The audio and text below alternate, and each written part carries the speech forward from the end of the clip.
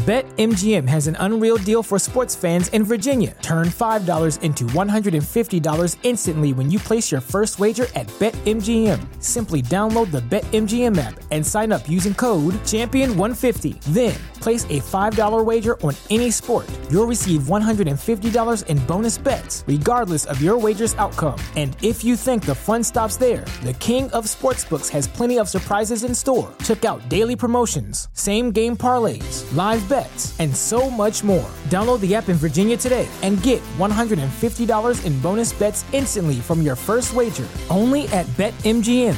BetMGM and GameSense remind you to play responsibly. See BetMGM.com for terms. 21 plus only. Virginia only. New customer offer. Subject to eligibility requirements. Rewards are non-withdrawable bonus bets that expire in 7 days. Please gamble responsibly. Gambling problem? Call 1-800-GAMBLER. Promotional offer not available in Washington, D.C.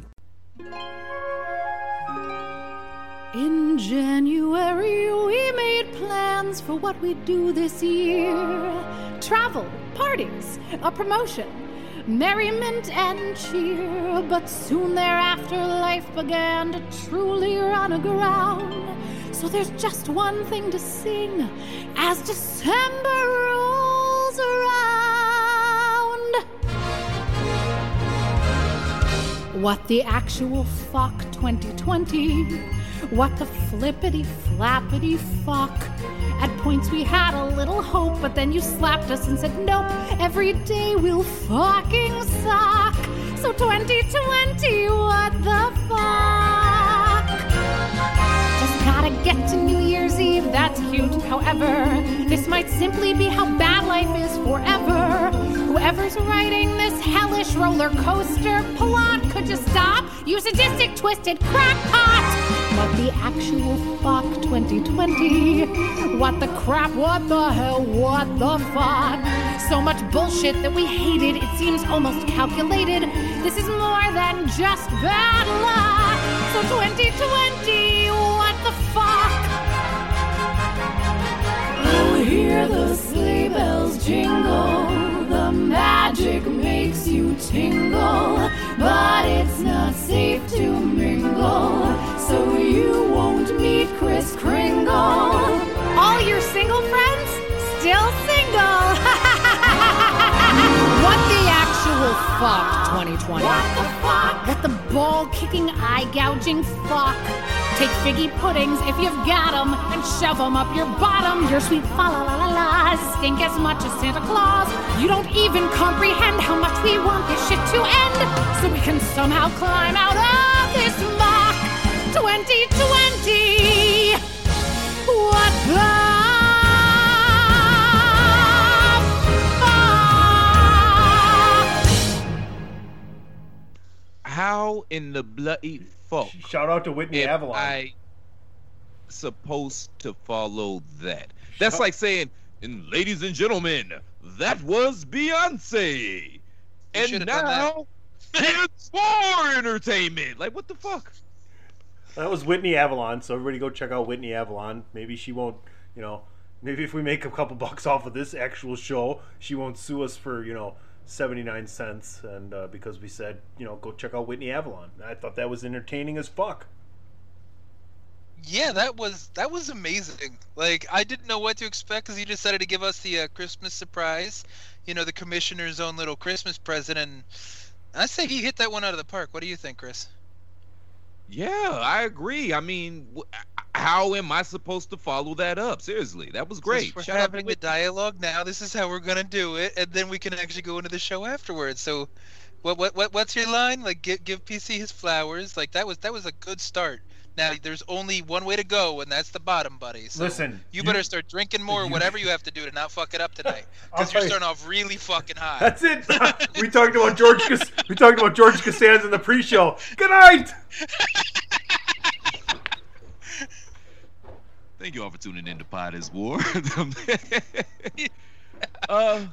All right, so I guess I can't start because the moderator just left, so I can't even get into the normal spiel because I don't have somebody hit the button. There's no buttons. So Obi-Wan, what's going on? You could almost say 2020, what the fuck, right? Is that what you could say? I think we've all said that at some point in time. I think, well, I know Mother Teresa's no longer here, but if she was, she would have said it too. 2020, what the fuck? Even the Pope said 2020, what the fuck? What the fuck? All right, well, let's try it. Greetings and salutations, ladies and gentlemen. Welcome back to Pod is War. Pod is War is brought to you by the good folks connected with Chairshot Radio Network. Whitney, whatever her last name is, Whitney and Avalon. in conjunction with Whitney Avalon, and in conjunction with TheChairShot.com. Always use your head. and use your heads and think about it. I know some of you irresponsible melon farmers are still going to gather and congregate during Christmas. You're going to want to be with your families, and I understand why. But there's always that weird cousin that shows up at the last minute, or that nephew, or that kid that is connected to you somehow, but he or she, they're home from college, and you don't have a gift for him. So why not go to ProWrestlingTees.com/TheChairShot and pick up an official Chairshot t-shirt, so when that melon farmer steps foot in the house, you actually got something for him. We've got something for everybody, and it doesn't even have to be wrestling related. #journalism. Nobody likes journalism right now. Fake news. Nobody likes any of that. Jesus did the job. If they're religious, he's literally the reason for the season. Jesus did the job. His dad was the promoter. And now on December 25th, we have Christmas. What else we got? Save Tag Team Wrestling. Okay, that's a little, okay. The Chairshot logo on a Corona bottle. What college kid's not going to like that? They drink Corona. They don't know any better right now. We need to get a Natty Light Chairshot logo, too, to really kind of drive the point home. But the point is, there is something for everybody. You know that melon farmer is going to show up. You're going to feel like shit when you don't have anything for him. You're going to run out to Rite Aid and go get him some isotoner fucking gloves, and you live in Florida. so you might as well stock up by going to ProWrestlingTees.com/TheChairShot and pick up 1, 2, 3, 4, 5, 6, 7, 8, 9 Chairshot t-shirts. Because as soon as we get done with Christmas, we got Valentine's Day, St. Patty's Day. It's going to be somebody's birthday. There's always a holiday. So just keep them stocked up by going to ProWrestlingTees.com/TheChairShot. And if you type in I make no guarantees, but if you type in the promo code Christmas, it probably won't work. Try typing in the promo code Christmas. Don't do it. If that doesn't work, try Hanukkah. Neither of them will work. As a Hail Mary, try Kwanzaa. I know that shit ain't gonna work, but what the fuck? We try shit. Go to ProWrestlingTees.com/TheChairShot, please, and thank you, and please. As you all know, I'm Mr. Velvet Pipes, Christopher Platt. As always, I'm joined by Mark Hamill from the second Star Wars, not the Rise of Skywalker, but the one before that, The Last Jedi, aka Andrew Belaz, aka Dr. Dev Steve Williams, aka Can I Borrow $1, aka I'll squeegee your windshield for said dollar, aka Can I Just Get a Sandwich, and the Commissioner PC Tunney. I'm never gonna say no to a sandwich, though. To be honest. Yeah, that's what I was thinking. Who would say actually. no to that? Yeah, I could actually. Can we stop for a couple minutes so I can make a sandwich? No, probably not. Yeah, I mean, unless it's like liverwurst and like pimento loaf, like I'm never gonna say no. Okay, so let me rephrase then. Can I get a gas station sandwich? Some Those gas are stations still have good okay, sandwiches. because gas stations have Wawas Yeah. and Quick Checks attached to them. I don't What know. the fuck is wrong with you? Is this a cultural thing or a regional thing? Wawa is a regional thing, so y'all might not know what that is. No, I'm but talking you about understand gas station sandwiches and the ability to like a gas station sandwich. Because I'm Now, watching. gas Listen, station burrito is a I'm different watching Jalen and Jacoby today, and they do something where is this cultural or is this regional? So, liking a gas station sandwich, is this cultural or regional? Like, is this people of different ethnicities like gas station sandwiches, or people of different regions like gas station sandwiches? Because we know that all those factors matter. I think it's a socio-economic thing. You should never be that hungry to eat a goddamn gas station sandwich. There's some Number one, nice gas that shit stations, probably- though. that shit's probably been there since the Obama administration, but and he was in saying office go 8 into years. the Let's just put it food this way. mart. It doesn't Can have I- to be that. It could let's be put the it this nice way. quick check. Can we Or the get here? 7-Eleven. I got him set up. This is like a game of chess on the Netflix limited series, The Queen's Gambit, and I think I'm about to put checkmate on Chris here. Oh boy. Two people that enjoy gas station sandwiches have never had the coronavirus. Do I need to continue? Word. That's funny. That's funny. You smiled right away before you even said word. You fucking smiled. That's fucking comedy, man. That's fucking comedy. That was well played. Thank you. I'm gonna have a drink of my beer and let you guys continue with your show.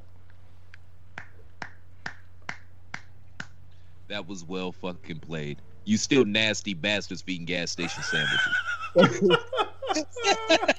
And I'm not talking about, okay, the gas station that has the Subway in there, because I've eaten some gas station Popeye's chicken before. That's cultural. But it was Arizona, and it was the closest one to me. What you want me to do? But an actual sandwich from the gas station next to the beef jerky that's been there since the Bush administration, senior, not junior. I was going to say which Bush, because that's a whole different thing right there. Senior. I'll take the senior. It's got more flavor.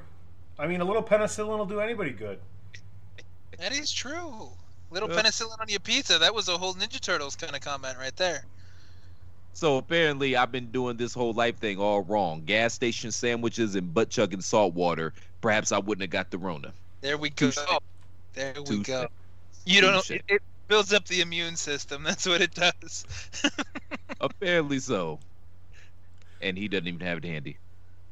He'll get it. He'll edit that out. The butt chug? You want the butt chug? Yes. That's obviously what we're aiming for, yes. Yeah, it always I don't know hides about on me. weed, but I me, butt chug yes. salt water all the time. There you go. If you remember correctly, when we first did this, that was pretty early on in the show. I had to repeat that You because did. Tony didn't want to clip. Oh, yeah, I did. I So was like, I I paused. I fully was aware that this was stopped. going to get replayed for years on end. I give Andrew, and I had to do it. I give you tons of credit for playing along with this forever because you probably Hated it. No, I said it. Like, it was there. I had to go along with it. I own what I say. So real quick, man, before we get started, gentlemen, what are y'all hoping that Santa Claus brings y'all this year besides women? Well, there goes my answer. I could use. I guess we're not doing that. Okay, fine. Be like that. You said a redhead and a Z-Pak? Is that what you said? Redhead and a six-pack, but a Z-Pack works Oh too. yeah, I like Z-Pak. I like Z-Pak better. That's the title of the show: a redhead and a Z-Pak. I think it's gonna come in second. I think I already got the title. Fair enough. At least write it down. Put it in consideration. Can we do I'm not gonna fake write it down. I'm not gonna fake type up the police report on my fake typewriter like fucking Wiggum. I'll write it down. A redhead and a Z-Pak. It's a Christmas miracle. The moderator's actually moderating. He started doing that last week. Remember, we were impressed. We were all happy that he actually stopped things and let Ray talk and actually put things on the tee nicely. And yeah, but when there's no one else around, I just let you guys fucking go, and then I'm like, okay, and then I just play a thing, and then there we go. The company, so you bring out the good fucking china, and you remember how to moderate. I see how it is. So I'm glad you understand. Yeah, okay, exactly. so look, I actually wrote it down. I'm glad you get it. There you go. I wrote it down. There's the actual title. Don't say it. That's the first title. That's going to be the title. No, that's fine. I get you. That works. Plus, that's the best tag team since the Young Bucks or Fire and Ice, Scott Norton and Ice Train. But that's a little inside baseball humor right there. Tony got it. I got it. Yeah, I got it. yeah. Right. They had a bit of a handicap match yesterday.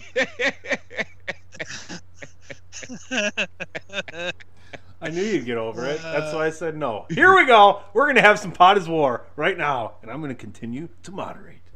TheChairShot.com. Always use your head. All right, gentlemen. The WWE as a whole is going to have their third pay-per-view, if you will, in 5 weeks, culminating here at TLC before we take a big break on said pay-per-views leading up to the Royal Rumble, which is very, very, very smart. What are your thoughts on what we're going to see at TLC, considering it doesn't seem to me, and talking about this with a few other people from the chair shot already, that a lot of major things are going to change. You might see some additions and propelling some storylines into actual, finish mode. But besides really good matches, there's not going to be many surprises this weekend. You guys' thoughts on TLC?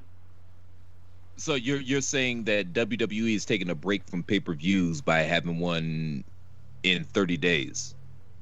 How's that different? How is that different from anything, sir? I'm saying they had three. They had one every other week for the last 5 weeks. So we're counting NXT in that. Yes, and now they're going to have as a network, right? All right, okay, fair enough.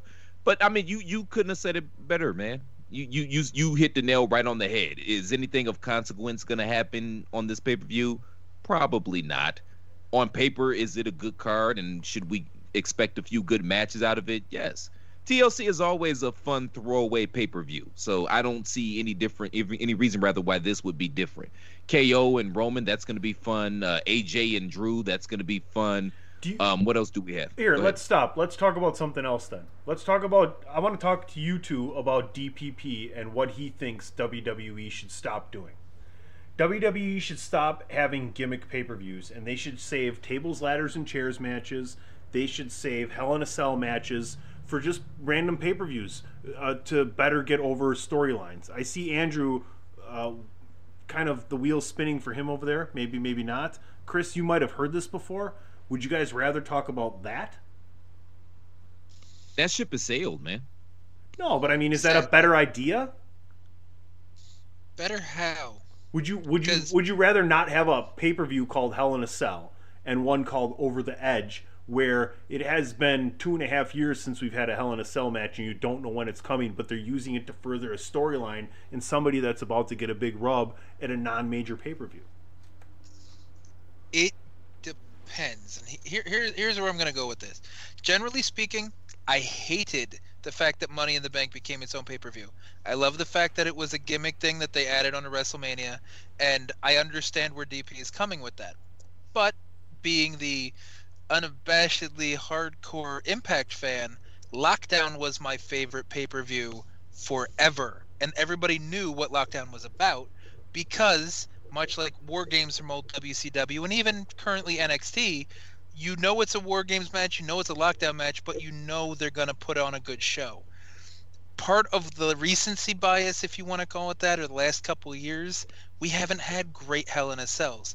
We've had a couple this past year, don't get me wrong, like that whole pay-per-view was fucking amazing, but then we had that bullshit of Roman versus fucking Braun and Brock came in and tore the door off, and somehow there was a no disqualification, or there was a no contest or something like that with Seth versus the Fiend or some shit like that, and it became a joke. So because they lost kind of the fan faith of being able to pull off certain gimmick things for shows, it might not be a bad idea to pull back on them a little bit. But if they could just consistently execute like they did this year, then I don't think anybody would see that as a sticking point. And I totally agree. And I mean, to be fair, this past Hell in a Cell, they actually had matches that were worthy of cells. Mm-hmm. They had matches that needed cells, as opposed to previous years where they had at cells least that two needed of them. matches. Yeah, two of them.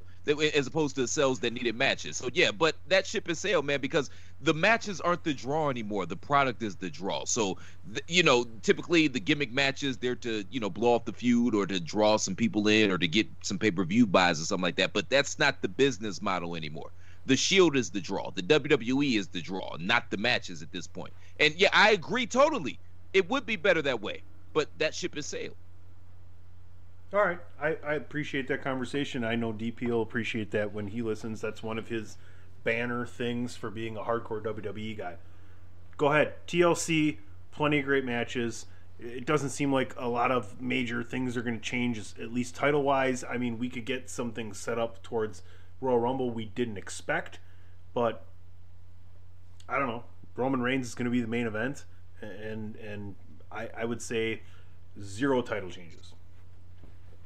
Yeah, I agree. I mean, it's going to be a great show because they have great matches, and the stipulations are going to add on to that. But I feel like I sound like a broken record. I know some people think I repeat myself a lot. That's because I want to be heard, but that's neither here nor there. I love you too. But no, I feel it.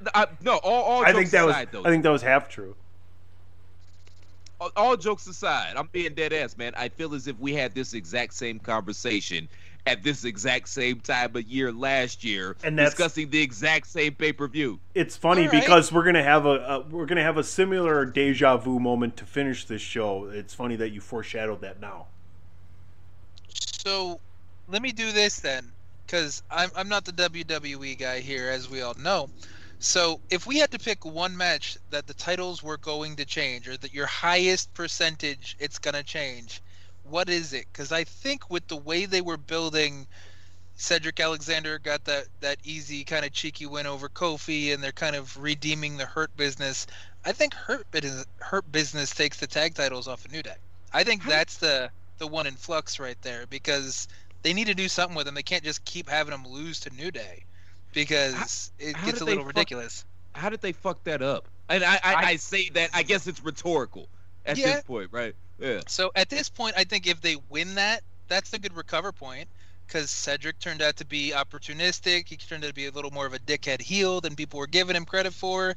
Shelton's kind of just there, sure, but like I think they take the titles because it's WWE. Tag team wrestling doesn't mean that much to them. So if they flip the tag titles, that is basically like nothing happened on a WWE show. Well, they should have been took the titles, and and I'm hoping you're right, but I think they're kind of going in a different direction, because it seems like they're kind of playing Cedric as the young startup that's too big for his britches, and he might mess around. That's funny. He might mess around and get kicked out the Hurt Business. I just hope they don't replace him with Matt Riddle, because that would ruin the whole gimmick for me.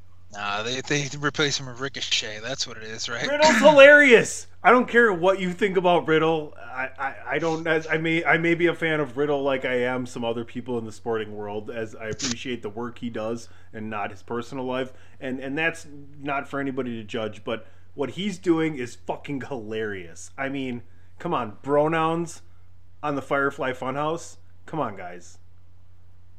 I'm just saying, man. I don't mind Riddle. I like Riddle. I just like the concept of the Hurt Business. Four badass brothers, looking good, dappered up and down, suited and booted, beating ass. The only problem is, for the last 3 months, the only asses they beat are the other brothers.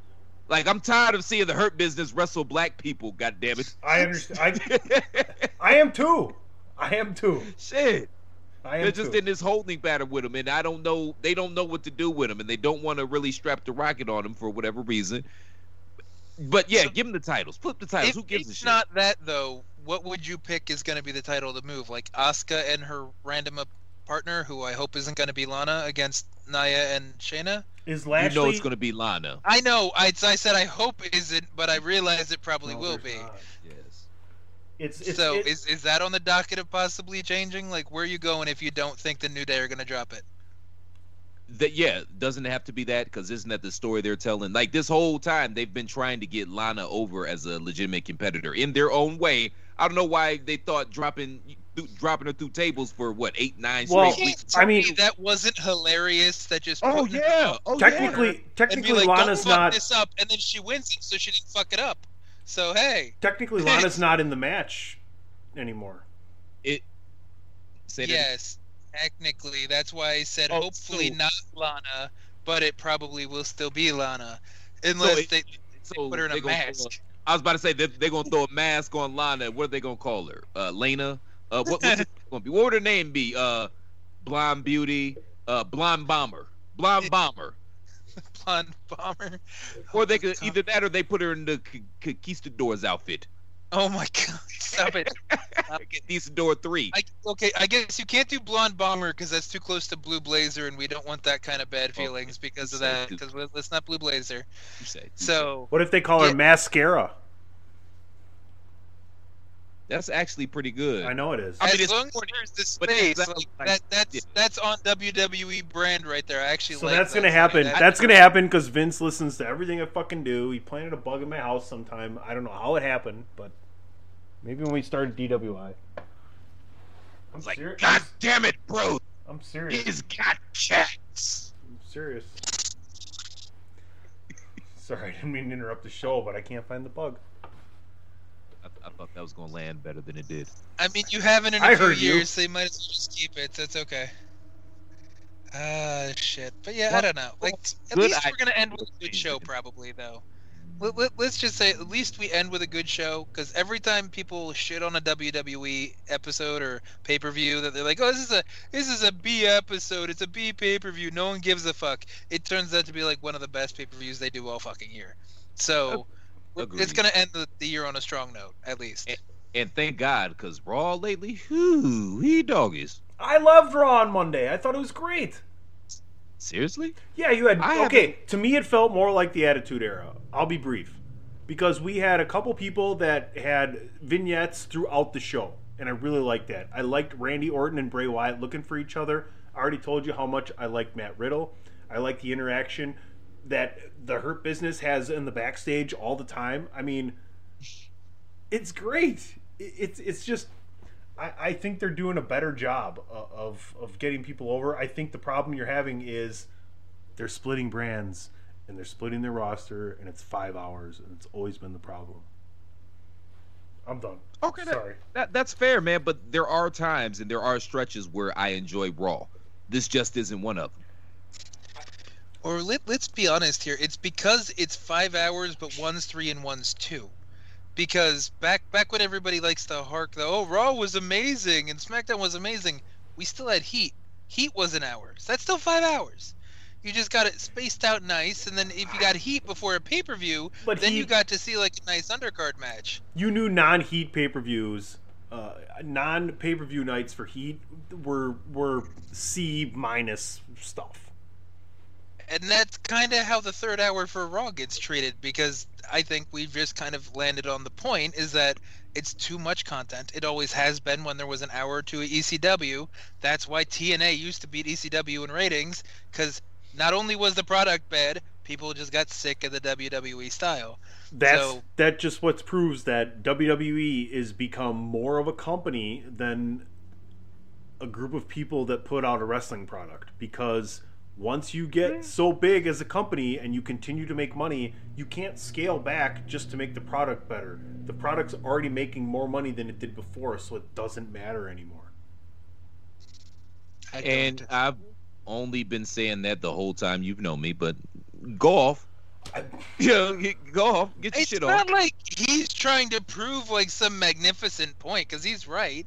We've all said it in a different way, that it's hard to argue with what they're doing when they're still making fucking millions and millions of dollars hand over fucking fist. So, like, it's just harder from a consumer perspective to tolerate a 3-hour slog starting at 8 o'clock at night, going to 11.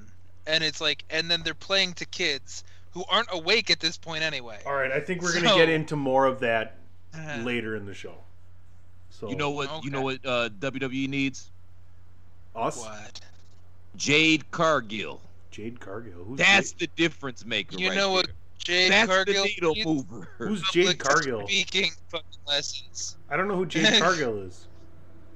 Yes, You're the one that told me who she was, Melon Farmer. Did I? What are you talking about? Yeah. A few weeks ago. Yes. Jade Cargill. Who's Jade Cargill? And I quote, just like, who's the fine sister that looked like she was about to bang Cody Rhodes, and then Brandy decided to go all fucking. Oh yeah, Jade Cargill. Now I remember. God damn it, I did. I did. That's now right. It's coming back to you. I did. That's yeah, right. Your accent threw him off, Chris. He thought you said Jade. No, Cargill. I didn't. I just. He didn't even. Because I assume that you read my text in my voice, because that's how I do yours. Excuse me. And I didn't say it quite like Anson said. Do you ever dream in my voice? Do you ever dream in my voice? Like, well, it's just my voice in my dreams. It's just my. Wouldn't that be the weirdest shit? Okay? Wouldn't that be the weirdest shit ever if you were dreaming in one of your friends' voices? Like, all of a sudden your friend is just narrating your fucking dream while you're sleeping. You're like, oh my god, what the fuck? Why would anybody Why would anybody other than me be narrating my dream, except for maybe Morgan Because you're Freeman? still I'm remembering just his saying, first it's Angry funny. Lemonade thing where he sent a Canadian. So it's just like BC Tunney here in Chris Platt's dream. There is only Yeah, one this cut is- of that. There's only one cut of that. So if you think it's less Canadian, you just gotten used to it. So I'm gonna dream tonight, and this is gonna happen. Burn down, chair shot, down, round, .com, burn, Chair Shot Network. Yep, it's happening. It's happening. I think this is a great time to transition.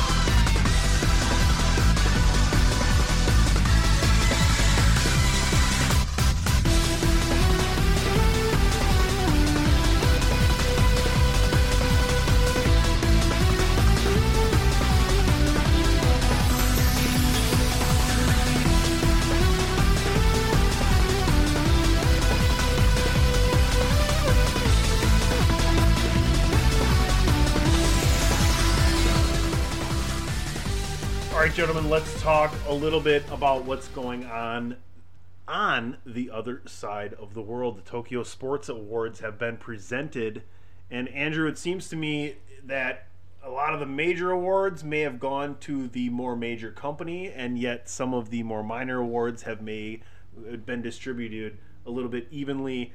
Naito is the Tokyo Sports Awards MVP.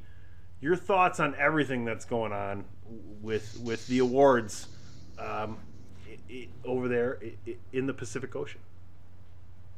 Okay, so as anybody that listened to last week already knows, that I disagree with who the MVP was, because New Japan wasn't even active for a hard 6 months, and it took Naito a whole month just to even have a meaningful match, because the New Japan Cup happened, and then he has a meaningful match against Evil and loses it, and then he just had the boyhood dream come true kind of thing with winning it in the baseball stadium that he used to sit at, 15 years ago or whatever, and watched his Wrestle Kingdom and yada yada yada, and he had his big Wrestle Kingdom match against Okada and finally got over the hump and finally won the belt at Wrestle Kingdom, which was one of his other dreams. So this has been Stardust Genius and his dreams come true kind of year for New Japan, which is true, but it's hard to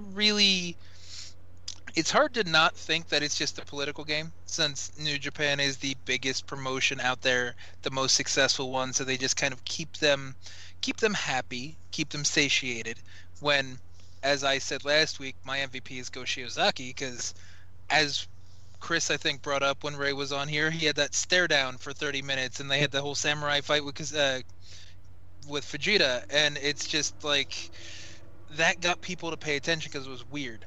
And then he had every match he had is quality, which Shiozaki got outstanding performance, which I guess this is kind of like the equivalent of being offensive player of the year but not MVP in like the NFL, which it's kind of an awkward kind of get that you don't get both of them, but that's fine.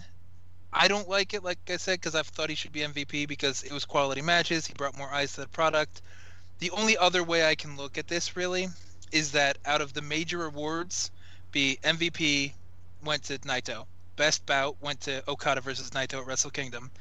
Women's Pro Wrestling Award went to Julia from Stardom, which is also owned by Bushiroad, which owns New Japan. Fighting Spirit went to Hiromu Takahashi, and this is his comeback year after breaking his neck, so he deserves recognition for that. But the other awards, Best Tag Team went to Takashi Sugiyata and Kazushi Sakuraba from Noah. Outstanding performance to Shiozaki, and outstanding skill went to Tetsuya Endo of DDT. So DDT and Noah are both owned by Cyberfight. So essentially all of the big awards went to two big companies, Bushiroad and Cyberfight. So as much as I want to sit here and split hairs over my favorite didn't win the MVP, it's still interesting to look at the fact that the political game is basically these are the two biggest people. Dragon Gate didn't get to sniff at anything. All Japan didn't get to sniff at anything. Sendai Girls from the Joshi side and Ice Ribbon had a good year, but they didn't really get much more than a couple people on the ballot, but, they didn't win anything. So it's interesting to see the way the breakout is. It's kind of like Western fans just only seeing WWE and AEW. So it's like Bushiroad and Cyberfight at the moment. So it was less distribution after the first major company, which is obviously Bushiroad. It was more, let's give the major awards to the most major company and secondary awards to the secondary company. More or less how it feels, yes. But I mean, to be fair, it's not as if there's these huge bodies of work that happened this year in Japan. There wasn't an extensive body of work really for anybody. Not saying that they weren't running shows. Is it favoritism? Sorry, I heard biased. I'm sorry, I couldn't resist. I don't even know what you're saying right now. I'm really sorry. That's fair. I'm gonna go grab a beer. I wasn't even listening, but I had to. I apologize. I'll leave now. But thank you, PC Tunney, ladies and gentlemen. But I mean, it's not. They shut down for a little bit, and I'm not saying that people weren't running shows. I'm just saying there wasn't large bodies of work with all things being considered. But that being said, what I hear you saying is it doesn't matter on which side of the pond it is. Wrestling journalism ain't shit. And if you agree with that, make sure you go to Pro Wrestling Tees /The Chair Shot and pick up the hashtag journalism shirts. You got to have something for cousin Derek coming home from college. TheChairShot.com. We're not just a website, we're a movement. But that's what it sounds like. Like just wrestling journalism overall. Well, journalism overall ain't shit, but we ain't talking about journalism overall. But especially wrestling journalism. Am I wrong? No, you're not wrong. That hit the nail on the head, and it was nice product placement that you were able to throw in there too. So that was beautifully done. But yeah. I mean, it's journalism in general, man. People, if they get access, they'll bury stories, or they won't say certain things about certain people because they don't want to lose their access. That's just what journalism is now. What the hell was that? He just showed the fact that your text from like 3 hours ago just came through to his phone. The 6-incher? Yeah. Yep. The half-foot long? Mm-hmm. That whole thing. But, yeah. It's rough because I think everybody kind of assumed that since the East sees wrestling more as a sport, you take more of the sports kind of mentality into effect, and whoever actually had the best year. And this it seems more bias driven this year than it has in a lot of recent years. Like, sure, Okada's on 5 years in a row where he won best match. Be it if it's him with Shibata or him with Omega or him with Tanahashi. He's been the best wrestler technically for forever. But Miyahara from All Japan, he had, I think, outstanding performance last year. You had Violence Giant, the All Japan Tag Team won it 3 years in a row. And it's interesting that you don't see a little more versatility, and that kind of just it lends to more bad feelings. You know what I mean? It makes it a little more heavy-handed in this is politics. There's obviously a bias or whatever playing in, and it's a harder pill to swallow, I think, because everything's going to be magnified because it's 2020 and we had nothing better to do but stay in our house. So if you like Japanese wrestling, you were on top of everything because there was nothing else to do.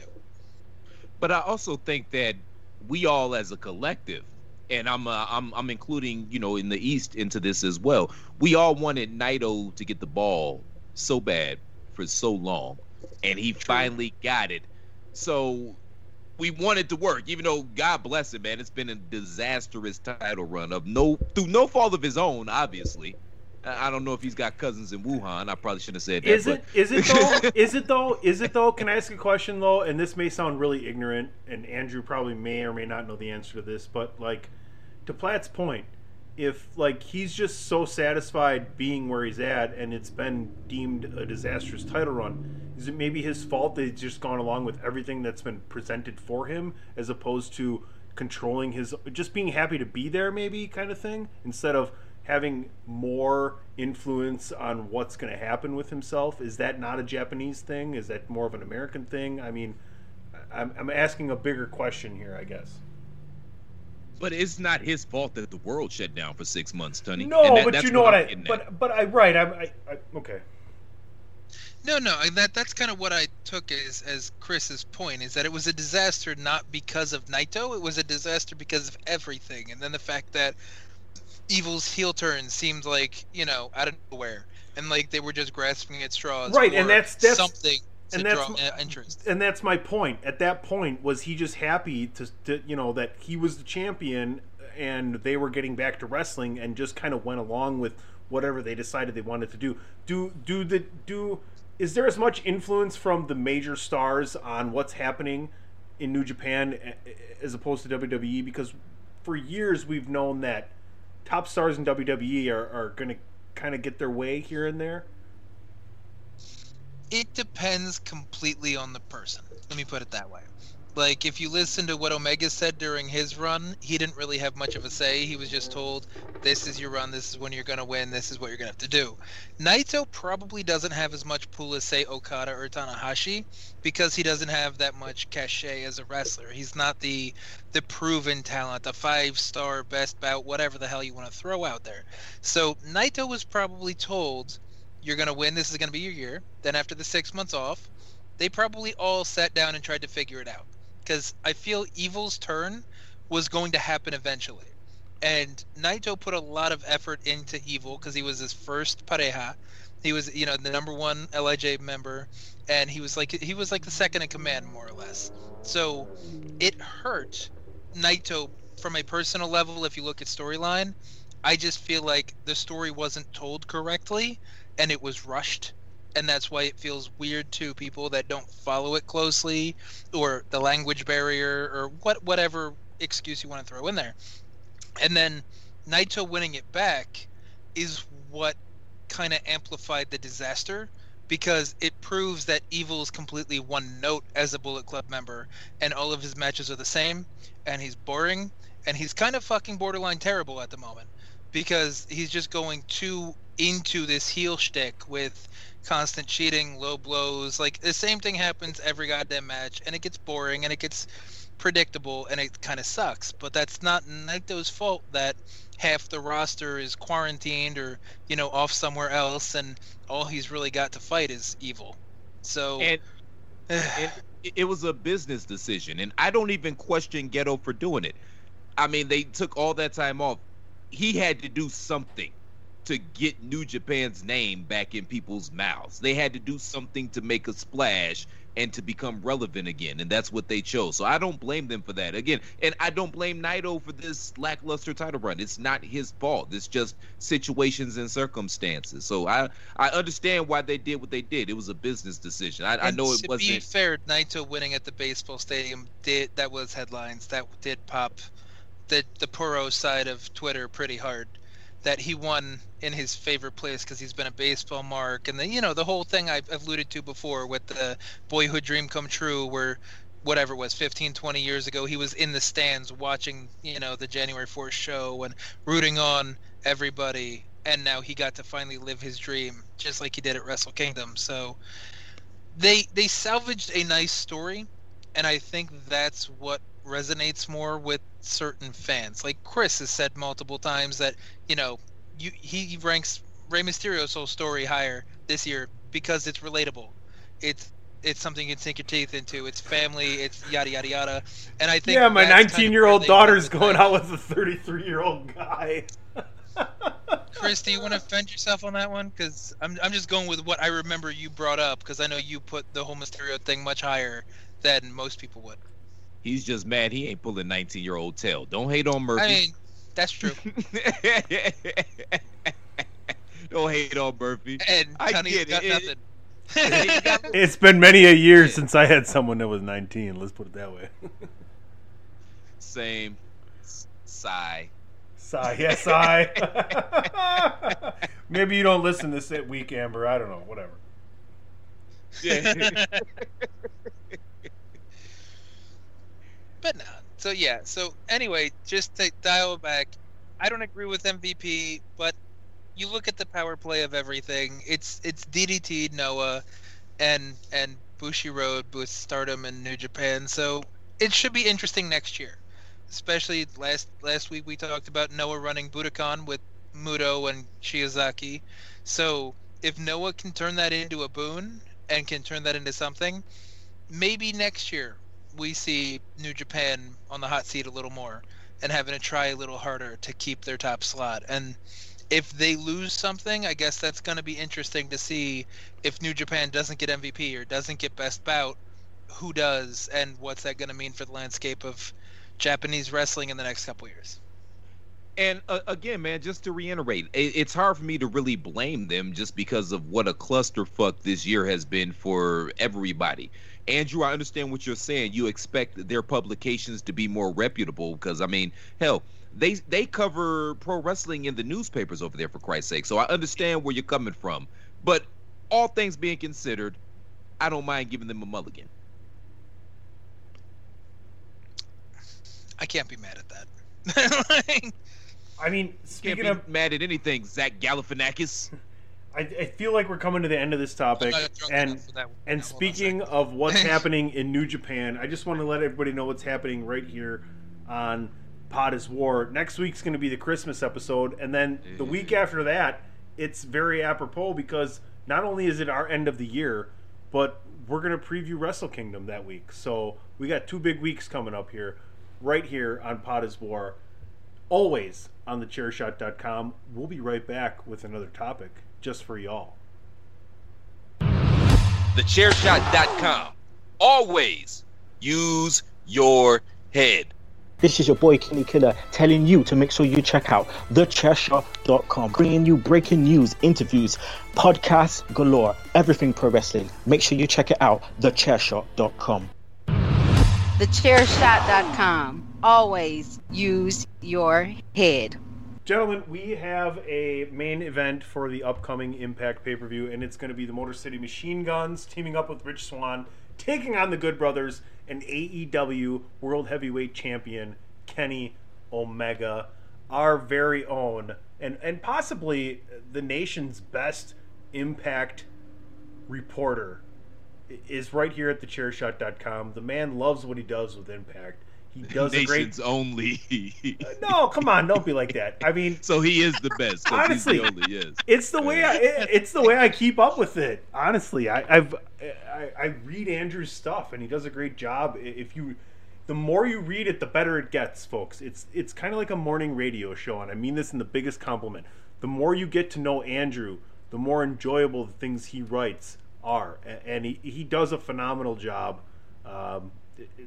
Like his brother's nickname, Phenomenal. So, Andrew, start us off here with this. It's a family thing. What can I say? Yes, start us off with here and your thoughts infringement on the continuing collaboration. What's my gimmick infringement? Aaron Rodgers or CM Punk? What are you aiming for here? Between AEW and Impact Wrestling.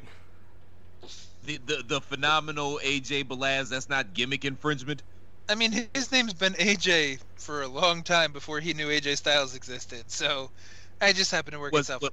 Was he phenomenal 20 years ago? I mean, I'm the older brother, so I can't put him over that one. That's not fair because you don't think he's phenomenal now. Yes, come on in. Welcome to the Chair Shot Horror House. In this corner, we have Andrew Balaz butt chugging, and in this corner, we have Christopher Platt shitting on AJ Balaz. Phenomenally, I might add. Wow. I'm just saying, you never heard another Mr. Velvet Pipes, did you? Or have you? I don't know. I haven't met your family members. You don't lit us. Well, the only ones with Velvet Pipes are dead, so I'm the last Wiggins. It's like Dickie. He's like, "It's my territory. Get out of here." They're territorialized. Oh, so one of them stuck in Iceland. So we finally get a little bit of a payoff to the bullshit that Omega started last week that we kind of talked about when Ray was here, and Rich Swann started kind of poking at Carl Anderson, at Kenny Omega, and the Guns took up for Swann and Impact, and it was nice. And sadly, in the greater scope of things, I don't think anybody really gives a fuck about Rich Swann fighting for respect or fighting for the brand. And it's more that just a lot of the IWC is just happy to see Kenny Omega doing things because he's everybody's favorite princess right now. So, I mean, it's cool that he got involved. It's cool that the Good Brothers are doing something with him because it's going to probably be a good match. Like, all 6 of those guys are good workers. Like, as much as I dislike Omega's, like, over-the-top fucking jazz hands and bullshit and yada, yada, yada, and, like, otaku gimmick infringement Japanese anime bullshit. Keep your jazz hands off my TV screen. Yeah. At least when he's with the people that know how to work with it, it works all right. So, it'll be a fun match. It'll probably pop the biggest number for a pay-per-view that Impact's had in a long time. And it adds to the buzz on if, you know, the Good Brothers might show up on AEW just to kind of do something, or maybe the Guns that show up on AEW to jump somebody, or it's not bad. It's good for Impact. It's good enough, I suppose, for AEW, even though I hate AEW's input because the Tonys did another fucking commercial and it was fucking terrible. And Shivani was the only good part. Because he said something along the lines of, you know, Impact Wrestling coming to you from cable access TV, and he's like, afterwards is like the community, like the Chamber of Commerce or something like that meeting or some shit like whatever it fucking was. It was like, it was just good, and I'm like, wow, okay, so he basically said you're on PBS. That's fantastic, and Tony Khan is still such a fucking dork and a mark. I keep telling you, man, that's the point. You are supposed to be annoyed with Tony Khan. That is the point. But why is he on television already? To be fair, if I bought a wrestling company, I would have been on television from day one. Granted, I'm more entertaining, but still. Yeah, you're also more entertaining, yes. Yeah, to be fair. But you look like a nerd talking about injunctions. And here's my favorite line. When he goes along the lines of, I don't have to pay for the advertising. This is free advertising, but I paid for this ad. Does he not know what paying means? Is he that rich that the concept of payment and money make no sense to him? That he feels like because he's doing this of his own volition and not actually paying advertisers, it's somehow a different wallet? Hey, man, oil money is a different type of rich, man. You know what I mean? Just keep digging. And we'll keep spinning. Yeah, no, I'm not touching that one. So you want to go with your thoughts on it at the moment? It's probably best it's probably best that you don't touch that one, man, because there's nothing that you could say that wouldn't get you canceled. So shout out to you for showing some restraint. You must not be hammered yet. I haven't seen the bottle of yak, so you must not be hammered yet. So good for you. Nice way. I've just been mixing my Jack with my Coke in a nice glass.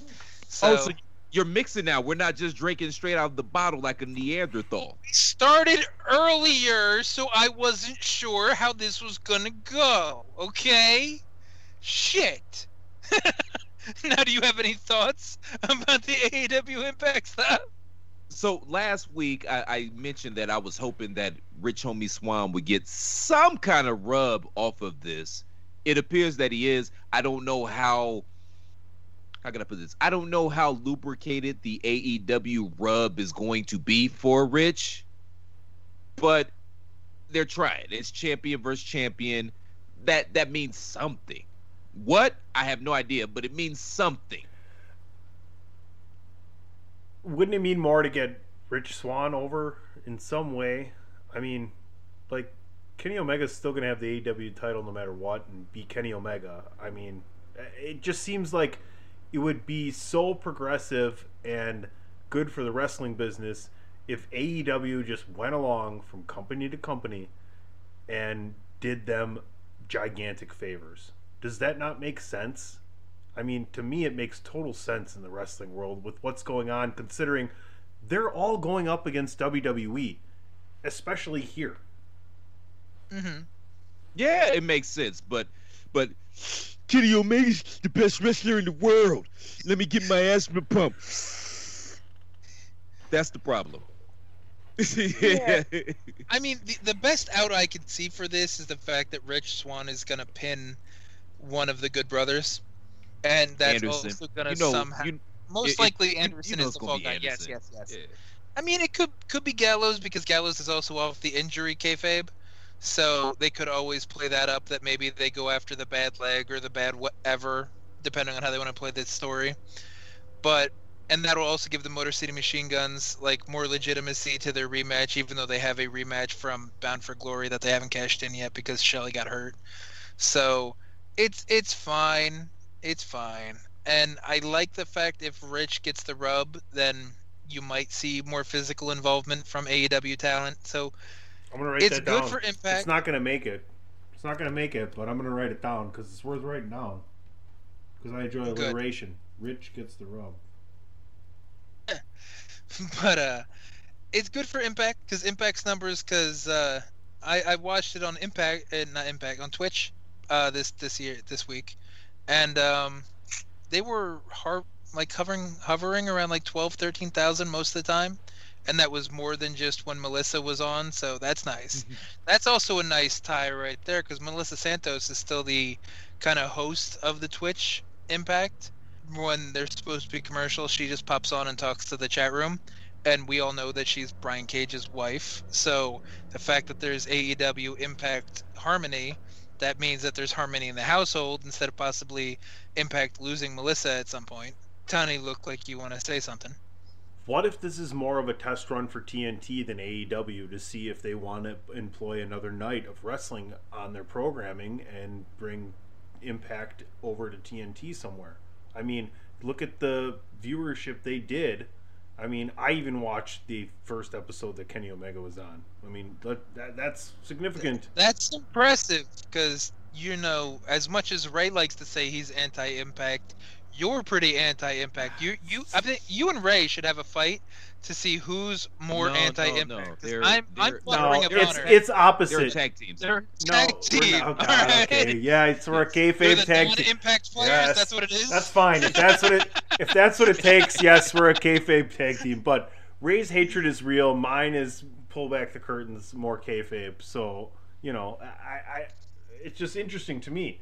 That would be the first one up to be next to be on cable. That's the next step up for everybody else besides WWE and AEW.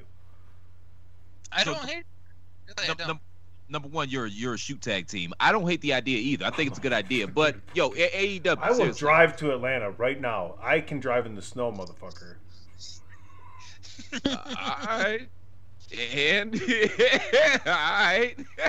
I'll take you to Magic City, man. We'll have a great time. But AEW. Lemon pepper wings? I forget why you came Lemon out pepper in the first wings? place. Can we plan it? Can we plan it on a Houston Rockets hiatus so James Harden will be in town? Okay, I'll tweet him and see what he says because you know we all know each other. I didn't. Yeah. Yes. That's exactly what I meant. So get on it. Yes. Exactly what I meant. So get on it. Of course, that's not what you meant, man. You know I'm fucking with you. I know. I love you. But AEW, I love your idea, but how about we consistently hit 1 million viewers every week for 6 months consecutively before we start putting more wrestling or trying to forecast more wrestling on TNT? Because as of right now, if you put Impact on TNT, those fucking Rizzoli and Isles reruns would get more viewers. Y'all don't even remember that show, do you? No, I I do. do. Because I do. hated Kira that show. Cedric, I do. the closer, No, Kira Cedric. Yeah, closer with Kira Cedric. Oh, Kira Rizzoli Cedric- Isles took Kate from NCIS, and that's why I was upset because I liked her. Kira Cedric than has Zeke. a new sitcom coming out on network television, though. Google it. I'm not sure what it's called or what network it's on. So, Great, since, that's just great. to go back to Well, what you good said stuff. before, to also just kind of Slightly end out the, informative Impact radio. thing. Chris, since all y'all know each other, how did Chris Bay like his match against Rich Swann? And you can give me your opinion too, because Oh, I'm pretty sure Andrew can get away with Twitter it, but I says- can't. That's fine. Whatever. that Whatever. was a good segue, and I'm- no one can tell me differently. I've known you longer. That's crap on a Chris. stick. The problem is he's alt-right Andy, so that's his character. Understood. try to come I across feel as more better. tolerant, No. okay? I understand what you're saying. You expect more out of me, and I appreciate that. Yes. I like setting the bar low. I'm okay with that because I all think jokes aside, Twitter though. said something along the lines of that was the first, two African American champion and challenger in a long time since what? Rock and Booker? I'm trying to think. Was it like Rock and I'm- Booker? I think was the last time. I'm thinking. Kofi didn't fight. No, Kofi didn't wrestle any black people. Uh-uh. I guess that's about it. I guess I'm acting like it's this long, extensive Mark list. Henry shit, didn't, you know what if I you mean? want to count that. I don't really think Mark Henry was in the. No, It is Mark Henry's title reign definitely Mark didn't counts, wrestle but I don't any think he black people. wrestled anybody that was black. No, especially not on a pay-per-view. No, not when he was champion. I think you're right. Goddamn. So full disclosure, I It's didn't too get a bad chance to see the somebody from the Hurt Business isn't world champion. They'd be wrestling someone black every fucking week. They'd be pulling black folks off the streets. Like, hey, look at this guy. Hey, man, you want to be a wrestler? I'm 5'6", 150 pounds. Who cares? Come on. One day they went to Wyoming Sure. and they just pulled in this guy that was really tan because there was no black people anywhere. Hey, man, next year. Dominican, it's okay. I'm calling it. Next year, man, when we have our annual TLC table talk, 2020, Bobby Lashley, Leon Ruff, Universal title. Book it. Leon's gonna die unless he gains 50 pounds and 3 inches. I kid, but I didn't get an opportunity to watch the pay-per-view. How was the match? Because I like both of these guys for obvious reasons, but I'm super high on Chris Bay. I think he's got a huge upside if he can put a little bit of weight on as well. I agree with you completely. It was a damn good match. Anything you can do, I could do better at the beginning because commentary was trying to draw parallels between the fact that they came up in similar areas, their styles are similar, yada yada yada. So it worked out nicely. I'm gonna stop it there. Anyway. At all. And I'm not talking about roads, folks. Go ahead. I know. But yeah, so it was good because there was a lot of counter wrestling, a lot of flip outs of Hurricane Ranas and flip outs of moves, and it was an X Division junior style, cruiserweight style match, whatever you want to call it, and it made Bay look really fucking good. Like Bay got caught going towards like a finisher, and that's only because Rich is the champion, so he had one trick up his sleeve basically left, kind of thing. And it was good. Bay looked like $1 million fucking bucks. Like it was fantastic. Nice. And I'm just gonna throw this out there to the universe. By the way, this is a old chair shot callback, and I hope y'all pop for it. Iceman King Parsons, start doing some sit-ups, baby. Get on the treadmill. The Hurt Business is running out of black people to beat up, man. It might be your time, finally. That was like the first couple episodes, I think. We haven't talked about Iceman in a long fucking time. Oh, shit.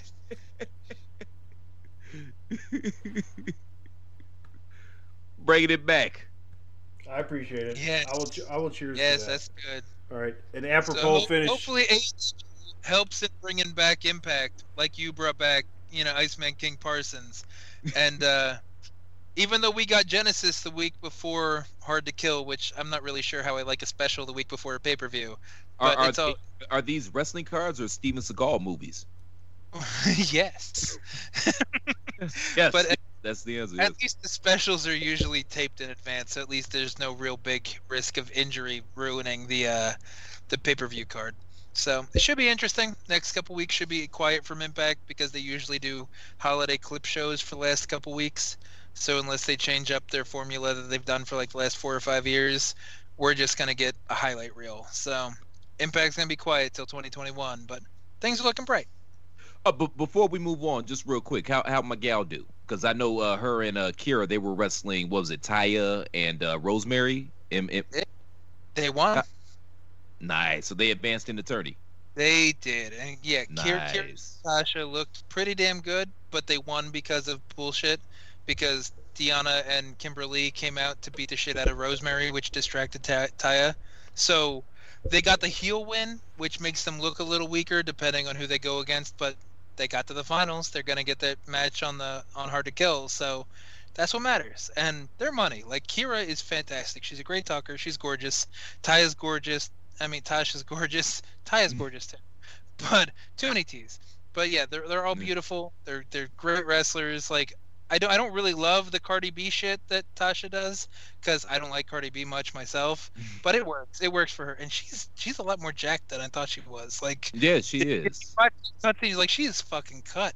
Like, some of the clips and shit like that. Like, oh damn, okay. And she's still figuring it out because she's still young. This isn't the last iteration of her. She'll get there if she just keeps growing and working on the craft. 23 or 24. Like, she's still. They're both super young. Yeah. So we've got at least another decade of them, which I'm looking forward to. And it's funny, man, because Impact is there's a lot of color on Impact. There's a lot of color on WWE, especially towards the top of the cards. And the way AEW gets colors at Cody Rhodes match. Hey! Wow, I think that's better than what I was going to say. Yeah. Yeah, that's going to do it for this segment. I mean, that was. This is such good shit. We'll be right back. BetMGM has an unreal deal for sports fans in Virginia. Turn $5 into $150 instantly when you place your first wager at BetMGM. Simply download the BetMGM app and sign up using code Champion150. Then, place a $5 wager on any sport. You'll receive $150 in bonus bets, regardless of your wager's outcome. And if you think the fun stops there, the king of sportsbooks has plenty of surprises in store. Check out daily promotions, same-game parlays, live bets, and so much more. Download the app in Virginia today and get $150 in bonus bets instantly from your first wager. Only at BetMGM. BetMGM and GameSense remind you to play responsibly. See BetMGM.com for terms. 21 plus only. Virginia only. New customer offer. Subject to eligibility requirements. Rewards are non-withdrawable bonus bets that expire in 7 days. Please gamble responsibly. Gambling problem? Call 1-800-GAMBLER. Promotional offer not available in Washington, D.C. Promotional consideration paid for by the following. Hey folks, PC Tony here. Thanks to our new partnership with Angry Lemonade, you can save 10% on physical products and digital commissions using the promo code ChairShot. Head to angrylemonade.net to check out their amazing catalog of products and services. Use the promo code ChairShot to save 10%. That's angrylemonade.net. Are you looking for the newest and hottest in the world of pro wrestling? Then check out the amazing action on Powerslam.tv, the biggest indie pro wrestling channel in the world. Get over 6,000 hours of the best events from over 150 of your favorite promotions from 20 different countries around the globe.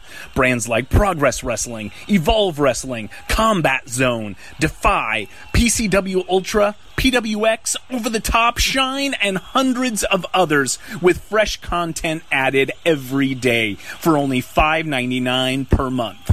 Get your free trial today at Powerslam.tv. Go to Powerslam.tv, promo code ChairShot, get your free month. Again, that's Powerslam.tv, promo code ChairShot. TheChairShot.com. Always use your head. What the fuck was that? Hold on, I'll play it for you again. You want to go to topic 4, or you got a question for me? That's fine. You can ask a question. That was a commercial. That was a series of commercials that was given. Are you okay with that? You. Well, what do you Captain want me? Obvious. Why? No. Topic 4. I don't really Topic have. 4. I don't really have anything else to explain about it. Did you not enjoy it, or was it bad, or? We're done here. Go support the product because it makes us money, and money is good. And go to ProWrestlingTees.com/thechairshot. I'm trying. What the fuck, man? What's wrong with you? What's wrong with me? What are you talking about? What's wrong with me? You see, we started off really with that high bar. I told you it was just downhill from there. And this is where we kind of start hitting rock bottom. This is going to get fun. Well, who asked you, Northern Exposure? Yeah. Hey. The worst thing you can do is antagonize anybody that's fighting with each other. They're just going to turn around and team up on you. I like antagonizing people. It's fun. Let me tell you a story about that. So, really? My senior, you want to tell a story about that? My senior year This is why you don't stick your dick in the mashed potatoes? My senior year of high school basketball, we're heading down the end of the half, and the point guard passes me the ball just over half court, and I can see I can take 2 dribbles and get a good 15-foot jump shot before the buzzer goes off, wide open on the elbow on the left side of the court. Well, our shooting guard, who was wide open on the other side for 3, who's second team all-conference and one of my good friends, and we also played baseball together, was wide open. So I did exactly what I described, and I missed, and the buzzer sounded. And as we headed downstairs to where our locker room was from the court, we started yelling at each other, and he said, "What the fuck? I was open. Why didn't you pass me the ball?" And I said, "Why do you have to take every motherfucking shot?" And behind us came our all-conference MVP, state all-team center, and grabbed us both by the back of the neck and said, "What the fuck?" And we both turned around as if we were not even arguing the entire time and looked at him and said, "Do you want to get your ass kicked by us or what?" Well, good. I'm glad that you two came together in yelling at me for interrupting your fight. Shit! Save it for a topic! That's the concept of the show! Well, much like Dippin' Dots, JR had some comments about something else. Stay away from the Dippin' Dots. But, Chris, this is something that piqued your interest. I would love if you would just lead this conversation here. All right, so Jim Ross got a lot of people in AEW's panties in the bunch this past week because he made some comments on his podcast, Grilling JR. And if you guys don't mind, I'd actually like to read the contents. I have them pulled up. This is courtesy of UB-com.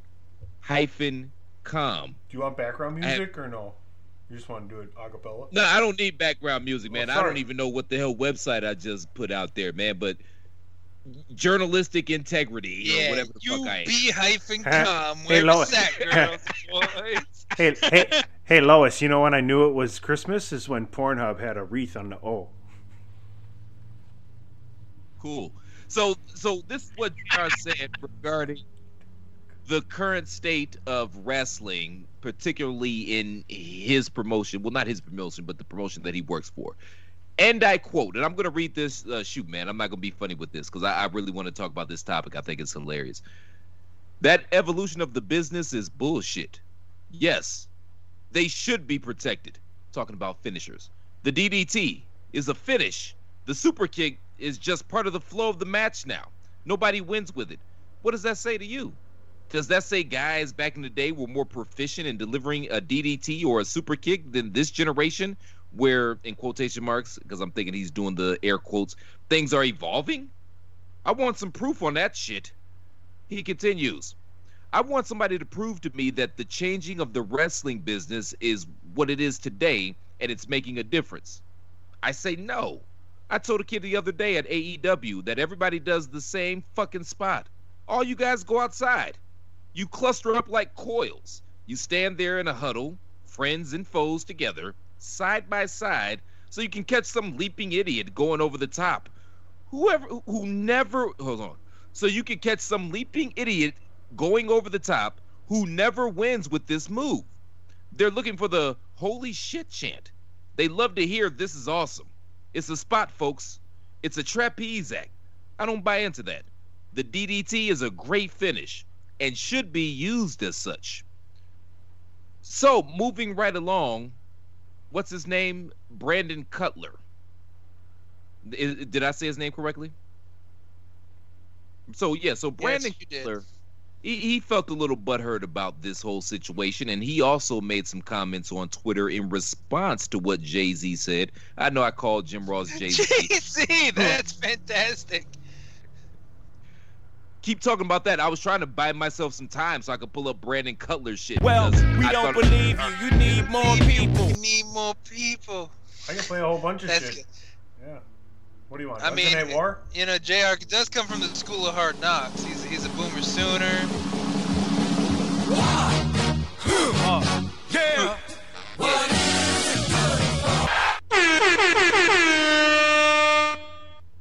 Also, I do want to make it clear that in the quote, it's huddled up like quail.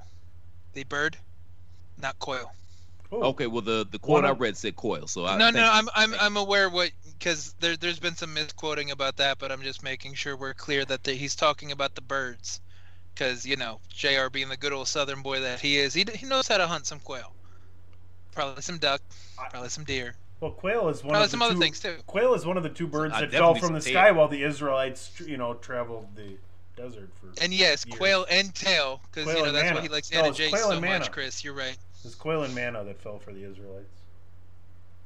So Brandon Cutler, as of this post, he was going to be in a 7-on-7 match on AEW Dynamite this evening.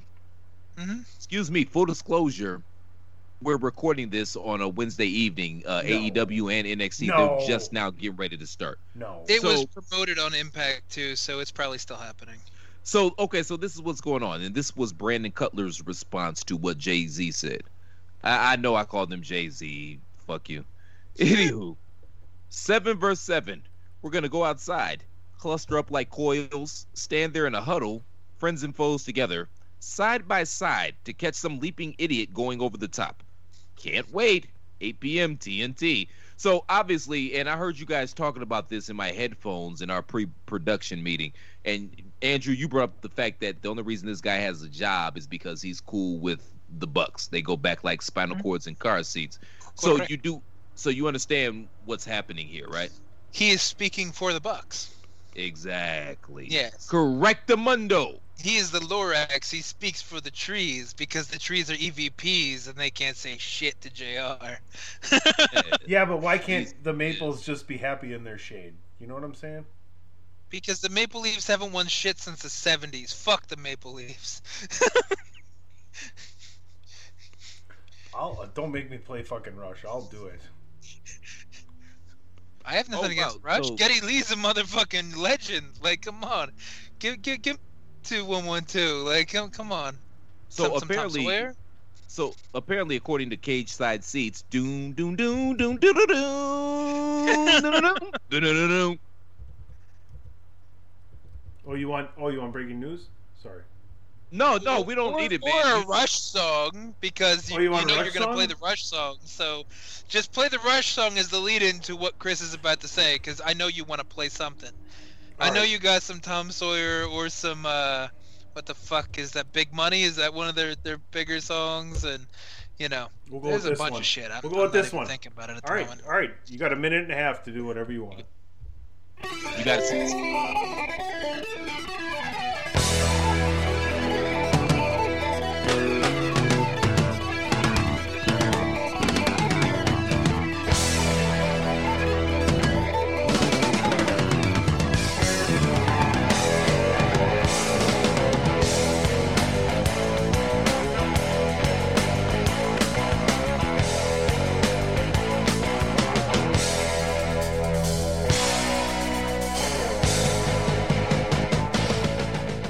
I won't play the whole minute and a half. Go ahead. So apparently this is breaking news. No, he challenged me. God damn it. Nobody challenged you. He challenged me. Listen, who's he? Andrew. That son of a bitch. Fucking butt chugger. I knew he was going to play it, so I was trying to get it out of the way. Chris, I got you. Give it a second. I got you. I know this is important. I'm working on it. I don't need it. You got it. Go ahead. Come on. It really wasn't that important.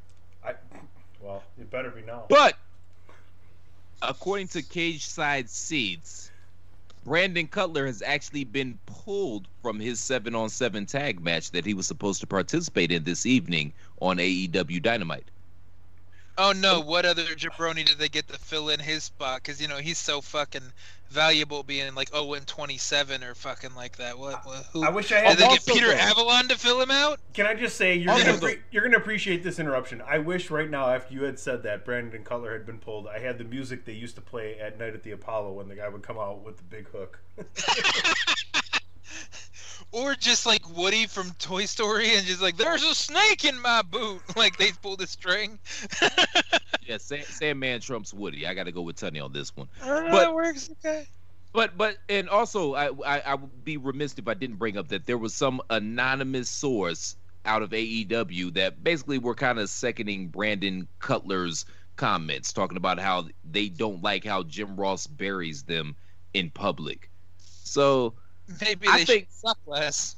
yeah, I think he's 1,000% correct, man. And yes, that's one of the best things I like about AEW is old curmudgeon as Jim Ross on there burying them while the show was going on. Like that's hilarious to me on that Danny Glover, I'm too old for this shit, Lethal Weapon side of the game. I love every announcer not named Excalibur because none of them put the product over.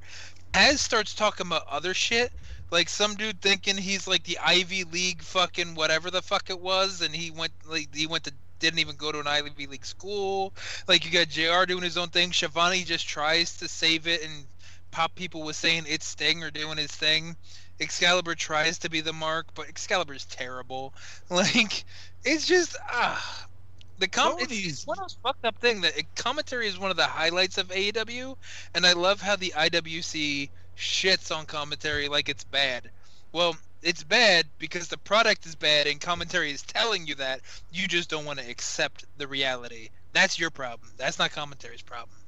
Tony's just happy to be there and making a shit ton of money doing so. You know what I mean? Yeah. The Braves had a shortened season, so that's why. Or whoever the fuck. Is it Georgia or the Braves that he fucking announces for? Which one is it?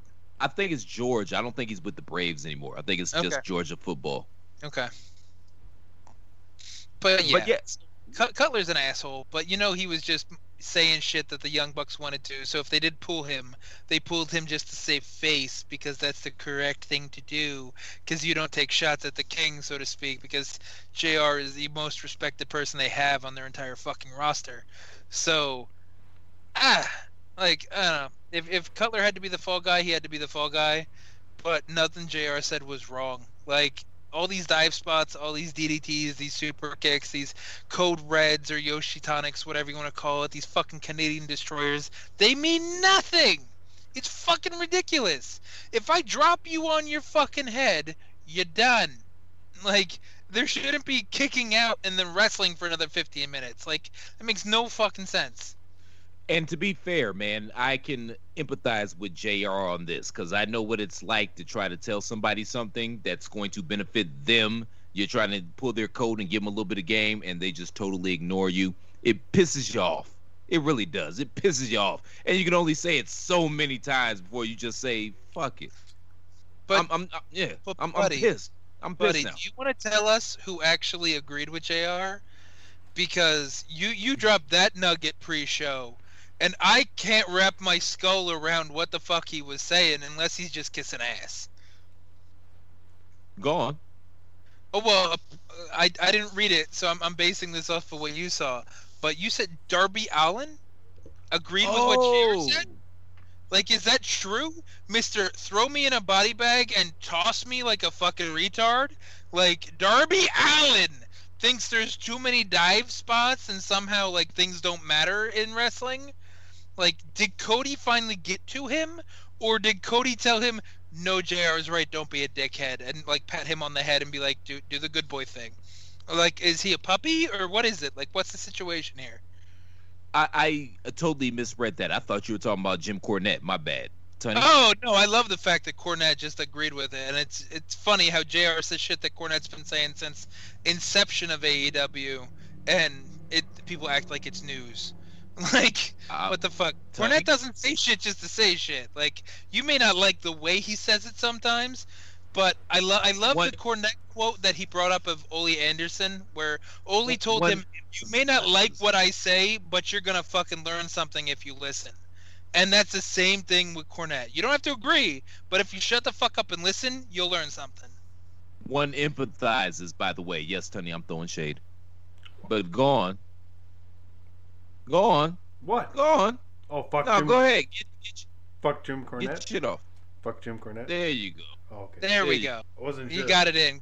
Good job, buddy. Hold on, I'm ready now. Hold on, now I'm ready. Fuck Jim Cornette. Motherfucking Jim Cornette. There you go. So, according to, oh my God, I don't even know if you're a man or a woman. Just forgive me, because I'm about to totally fuck up your name, and it's not personal. But according to Raiju Das Gupta of WrestleKita. Oh boy! Oh boy! Oh my goodness! No, I don't. And it's not. That sounds like it's something got taken off the menu of like an Indian place. That's funny. Yeah, Can I have the Raiju Gupta? No. Can I explain my old boy? Can I explain my old boys there? I just want to explain my old boys. That could be the fourth title of this show. I just want to explain my old boys. Can I explain my old boys? Yeah. It wasn't for your pronunciation of a clearly sounding Indian name, and I probably wouldn't have done any better. But it's the fact that by who? Did I say that wrong as well? No, I don't think I didn't. Oh. I just said we probably both would. I don't know if it's right or wrong. We both would have.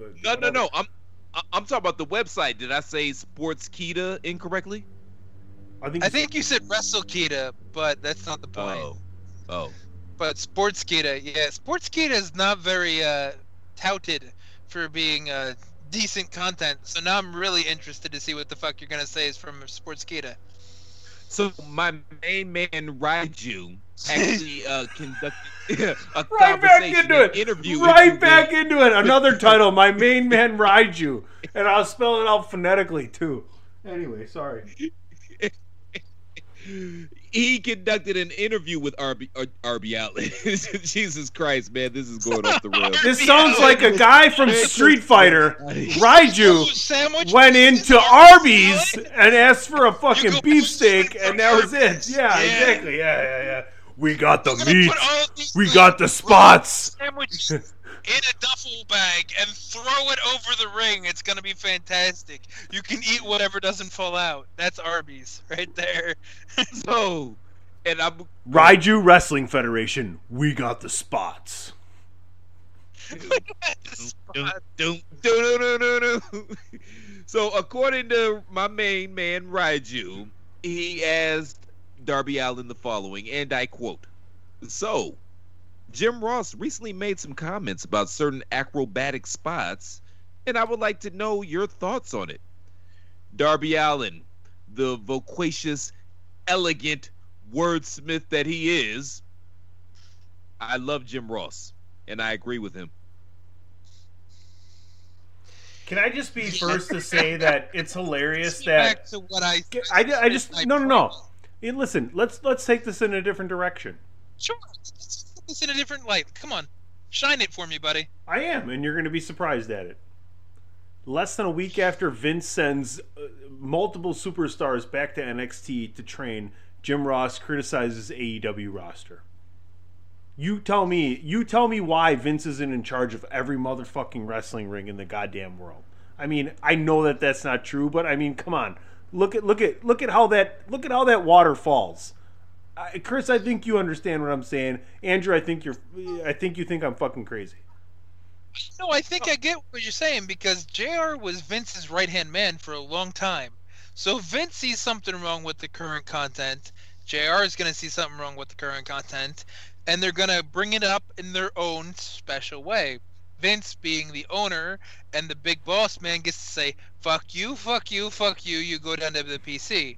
JR gets to just bring it up on his podcast because he's nothing but lowly commentator number 2, but he makes the same point. And I think that's what you're getting at, that they've both been around the wrestling business for 40, 50 years, whatever the fuck it is, so they obviously know what the fuck they're talking about, which, argumentatively, we can say the same thing about Cornette, but everybody loves to dismiss his opinion as just conjecture and bullshit and him living in the past and not knowing anything. But I understand. I get it. Kayfabe. I'm just looking at the point IWC perspective. But much like the Beer City Bruiser, Christopher Platt believes in conspiracy theories and things that are going on supernaturally, and things are always connected, right? I mean, and I don't mean that in a bad way. I mean that in a good way, because I believe things are connected. But Chris, you can't deny the fact that, I mean, whether it's Law and Order, NYPD Blue, or whatever the fuck you're watching, there are no coincidences. It is literally less than a week later than Vince did almost the same thing, and JR follows up with it. I mean, whether good or bad, right or wrong, WWE is still the biggest game in town. So when they sneeze, the rest of the industry catches a cold. Vince is also an old man suffering with degenerate brain functioning, and I'm the only person that has the balls to actually say it. So you're saying my brain is dysfunctioning because he listens to this show? I mean, Vince. No, it's not the reason your brain is dysfunctioning. Are you sure he's more dysfunctional than he used to be, or is he just less eloquent? Are you talking about me or Vince? Both, yes.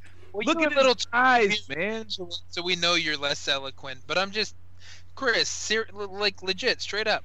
Is he really losing it, or is he just less eloquent than he used to be because he can't pull off the juiced up, strapping, like, you know, Mr. McMahon, who's still bulging and looking like he, you know, he can go with most wrestlers because he's like 75 now or some shit like that. I mean, I know I just said what I said, trying to be an asshole and trying to be funny, and it came across dickish. Like that's kayfabe, man. That's just why I'm throwing a question at you, because I get it's kayfabe, but you know. Yeah, but I say this honestly. Get right into right there. But I'm saying this most earnestly and most honestly, man, because I love Vince McMahon. For the past 30 years of my life, Vince McMahon has provided me some of the greatest entertainment moments that I've seen in my life. I respect everything he's done. I respect the empire that he's built, and I respect the fact that he can, at this point in time, he can jump into a pool full of gold coins and swim out like Scrooge fucking McDuck. I respect everything about that man. But the eyes never lie, Chico. The eyes are the window to the soul. I'm not talking about because he's getting older and he's more frail and he's not as jacked as he used to be, or the fact that he still dyes his hair. Like, he's got a head full of brown hair and his son that's like 30 years his junior has a head full of gray hair. I'm not talking about any of that. That's vanity shit. Next time you see Vince McMahon, look in his eyes, man. The eyes do not lie. And I'm not saying this with, obviously, I don't have any insider knowledge whatsoever. Obviously, I don't. Hell, don't nobody even like me. I don't have any insider knowledge. But look in his eyes, man. The eyes do not lie. And you can't tell me if you look in his eyes. We'll table this conversation. But next time he's on television or you see him, look, I'm being dead ass. Look directly into his eyes. And if you can't tell that the light is on, but ain't nobody home, I'll cash app you $1. Like, again, man, I got to reiterate, and I know Tony got on me about this last night, but I just want people to understand, I'm not saying this trying to be funny. I'm not making fun of that. Hell, my 100-year-old grandmother, man, rest her soul, she suffers with Alzheimer's, so I'm not making fun of any of that, man. That shit's fucked up. Amber's great-grandmother, man, she suffers with, I'm not making fun of any of that. I'm just saying, look in that man's eyes. He's not all there anymore. I get what you're saying, and you know, maybe Vince McMahon is taking a line out of Tom Bodett and he's leaving the light on, but nobody's home. But at the same respect, he still puts together some interesting shit when he does actually cut a promo. Oh yeah, like, every now and again he can still old man can still like the Taker thing. He still put it together. The Taker thing, he put it together. The Triple H thing for the 25th anniversary, that was funny. Like, that was actually good humor. Like, even though people were like, wow, that was weird. That was fucking funny that he rambled a little bit and then shut the lights off. Like, that's not necessarily not home. That could just be a tired motherfucker. Like, he looks tired to me. And if you heard any stories from kayfabe commentaries or a video or anybody that's done anything with fucking Pritchard or anybody from the old school, the man never sleeps. The man used to eat, sleep, drink, live WWF, WWE 25/8, if you get what I'm saying. So I think homie's just tired as fuck. And he can't do it, but he wants to do it. And it comes off more to me to the old man that doesn't want to admit he's old. So he's straining himself. And he's tired. He's beyond where he should be. But he's still there. He's just really exhausted. And he doesn't necessarily know how to put it together because he's used to doing this 25-8 kind of thing, and he's just a tired motherfucker. So I think he's a little more with it than the dementia gimmick is given credence to. Can I just say I agree with Andrew a little bit, and I think he's having more fun than he ever did because the times are allowing it. Because he doesn't remember what happened yesterday, so it's all a new day again. No, I'm my bad, man. I'm not. Honestly, Chris, it's a new day. Yes, it is. But yeah. I see your point, and I'm not saying you're completely wrong.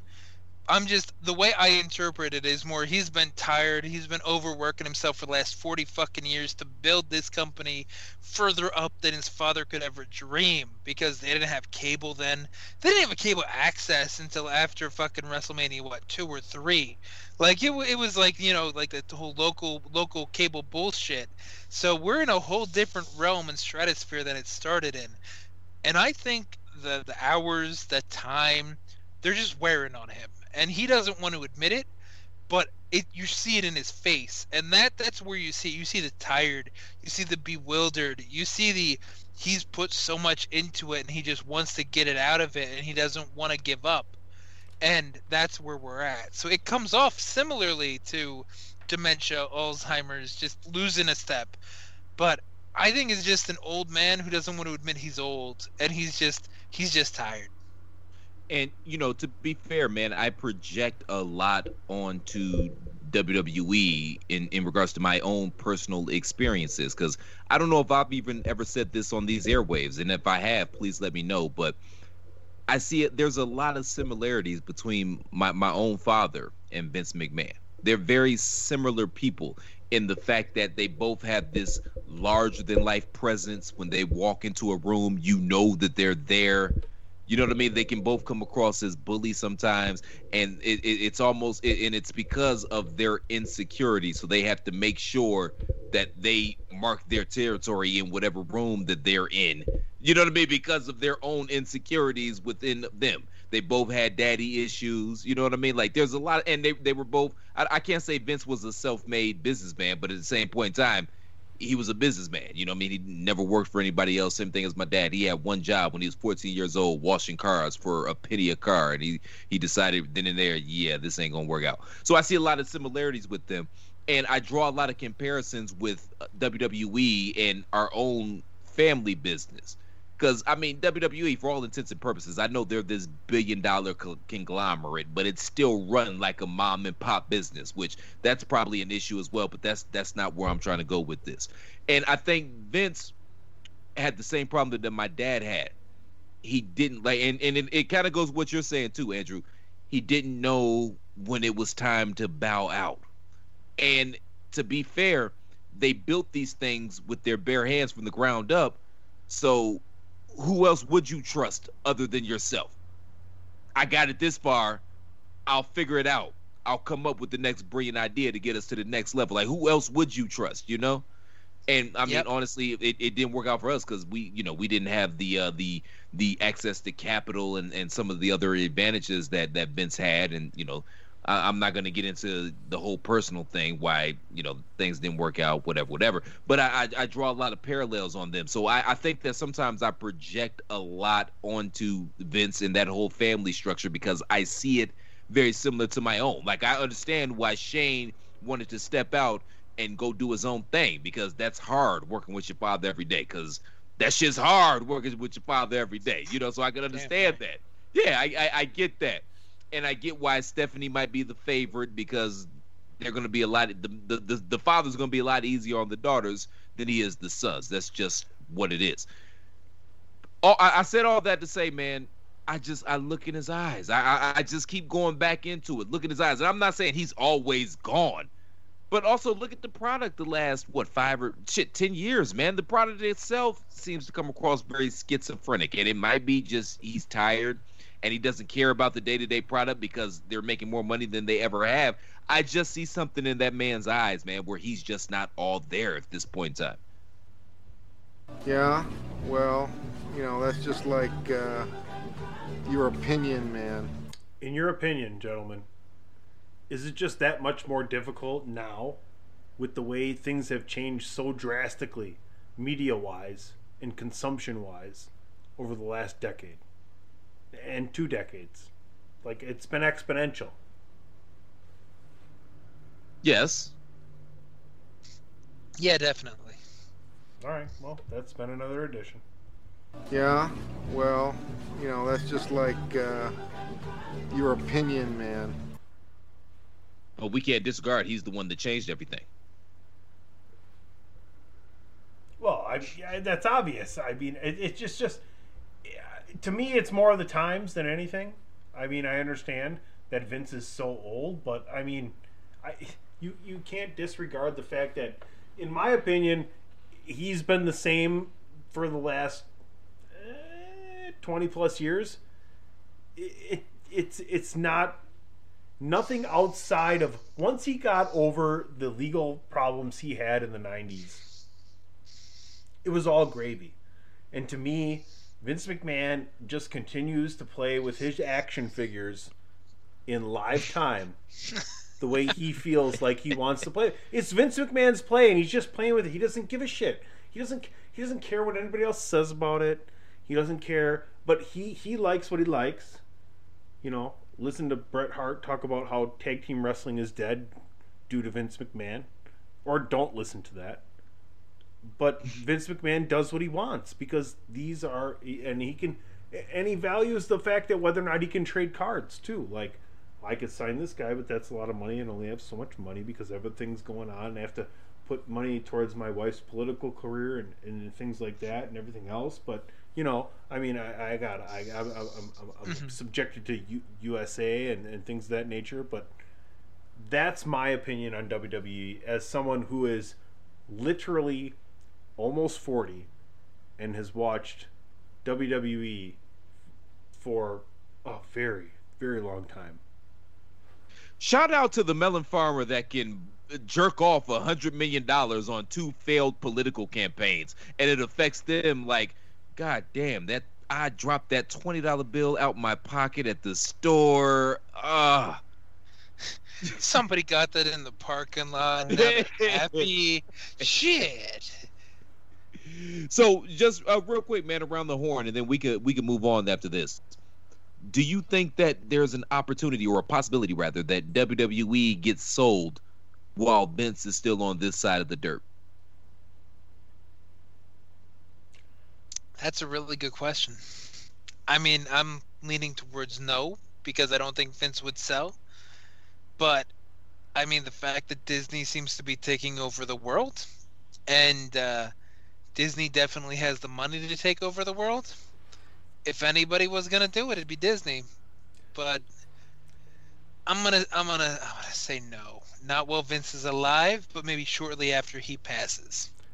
So I'll just say I think we've already covered the 5th topic in transitioning from the 4th topic. So this is pretty much what we're doing for a show today. But don't you see Triple H just being the guy? I mean, it's not, if he sells it, he sells, but the creative stays within the family. Like some weird ass contract like that, someone would be willing enough to take on the amount of, Andrew, you're looking at me side faced. Why? It's more just, I don't know where you're going with that, because but doesn't Vince, Triple H has already been the guy for like most of his career. So I don't think he'd want to just be the guy with sort of control, because that's what the NXT situation is.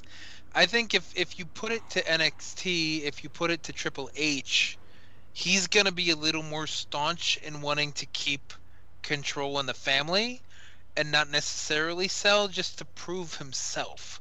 Because I feel like Triple H is at that point where he needs to prove himself to the IWC, because he's got an ego. And a lot of people have already joked that every time an NXT person comes up that he likes, Vince doesn't like him and puts him in check and then throws him back down to the PC or jobs him out, and then they're fired in like a year or two. So I think Triple H has a little bit of proving ground. So using that as the example, I think they wouldn't sell right away until Triple H proves himself to himself.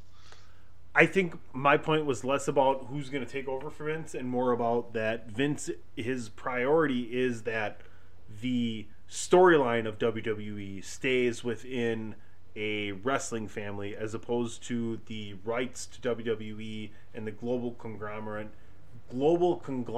that it's become in making money.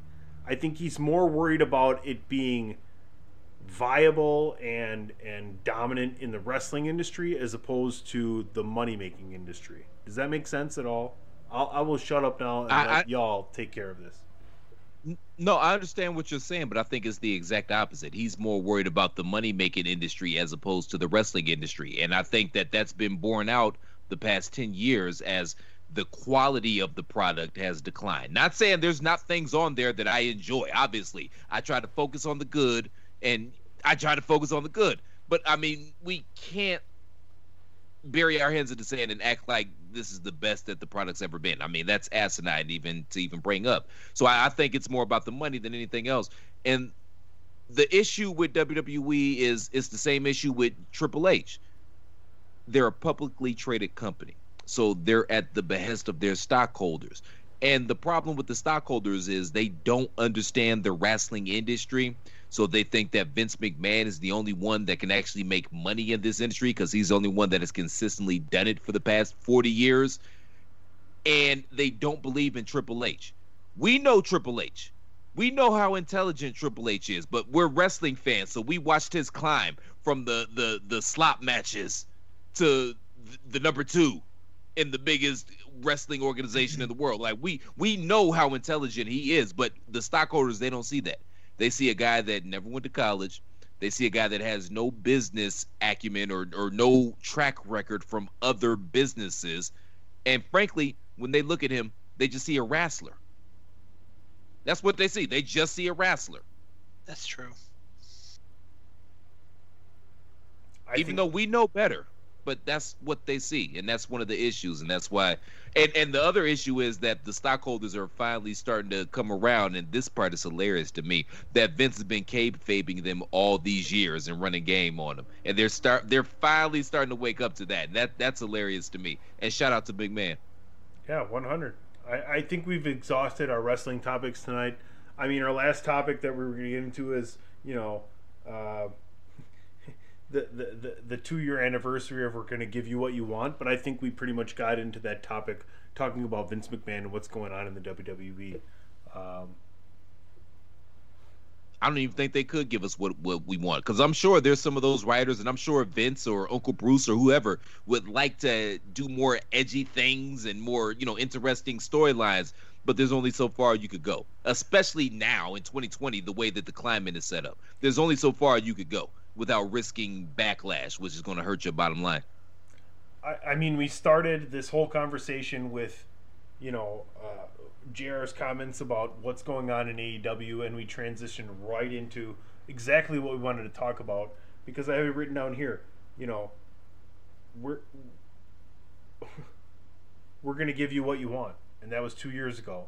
Triple H in the ring after a record low Raw rating, and they just had the same thing happen. So I think we definitely covered that in what's going to happen next. And it's interesting because everything's kind of almost set up all the time already. It's just like, when are we going to get a surprise? And that's unfortunate, right? That's the problem, because number one, the fans don't know what they want, so stop listening to us. We don't know what the fuck we want. But that is the problem, Tony. You literally hit the nail on the head. What made the Attitude Era so iconic and so great was that air of unpredictability. You literally didn't have any idea what was going to happen from segment to segment. And it was fun flipping back and forth between the channels, just seeing what was happening, who defected, who's here now, what are they doing, Austin's got a Zamboni, like, you know what I mean? Yeah, it's just, and that doesn't exist anymore. It's just so polished and so sanitized, and I don't know if we can ever get that back at this point. I have no idea. I would like to get that feeling back, but I love wrestling. I enjoy wrestling, and I try to focus on the stuff that I like as opposed to the stuff I don't like. And I think that's the best way to be a fan, quite frankly. That being said, we're going to switch it up a little bit here. Mr. Commissioner, where can they find you and what you got going on? Because you got a lot going on this week, man. Oh, you can find me at PC Tunney. I'm almost the light at the end of the tunnel's right there. I got some BS trivia to deal with at the end of the tunnel, but after that, I think we're home free. And yeah, at PC Tunney, right there on thechairshot.com. And make sure you tune in January 1st. The reinvention of Chairshot Radio, which I think you all will enjoy as listeners, consistently day after day after day at the same time. All the Chairshot personalities that you know and love, all three of us. DPP is going to be involved. You got Greg, you got everybody from Outsiders Edge, you got Mags from across the pond. It's going to be excellent. It's going to be excellent. Yeah, stay tuned, folks. But Al Moreland, where can they find you, sir? Oh, you can find me on the Twitter machine at IWC War Chief, and doing all the Japanese, not necessarily New Japan, but some fun Japanese content and Impact Wrestling on thechairshot.com. Hey, folks, you all can find me on Twitter at TheRealCPlat, but most importantly, or more importantly, it's like the week before Christmas. It's the, 15th, 16th. You got like 9-10 days. You know you're going to have that surprise. If you're gathering with families, I don't recommend it, but I know y'all going to do what you do. If you're gathering with your families, you're going to have that melon farmer that just pops up out the blue that you didn't account for. You don't have to run to the drugstore and grab them a 12-pack of Hershey's Kisses. You can go to ProWrestlingTees.com/TheChairShot and get him a cool-ass T-shirt from the coolest-ass website on the planet for news, reviews, opinions, and analysis with attitude. Again, ProWrestlingTees.com/TheChairShot. TheChairShot.com. We're not just a website. We're a movement, and things are happening. And we're going to keep it moving like an escalator, with or without. But we'll see what happens. More likely with. Well, we'll see. For Millhouse, for Al Moreland, I'm Swiss Beats. Borland. Thank you all for tuning in to the latest edition. Why do you need to be Swiss Beats? That's bullshit. I want to be Blade. I want to be Blade then. Fucking Millhouse. Eat a dick. Well, people have told me I look like Swiss Beats. That was the joke. Unless you like eating dicks, then don't eat a dick. Yes, I don't eat dick. Not that there's anything wrong with that. But that's thank you what I all said. for tuning in to the latest edition of Podcast. Yeah, they got it. Go ahead. Sorry. Just play it. All right. Wait, I gotta find it. God bless. Shalom. Hit it, Curly. Fuck this. Merry Christmas. Merry Christmas. Guys. Happy Hanukkah. Happy Kwanzaa. Happy Festivus. What day is Festivus? I don't know. It's not the same day as the 20th. Festivus, yes. We need to have Festivus, man. We're going to have another chair shot meeting because I got a lot of grievances with you people, and that's when you're going to hear about them. I knew we'd get them back in. Why didn't I say all that?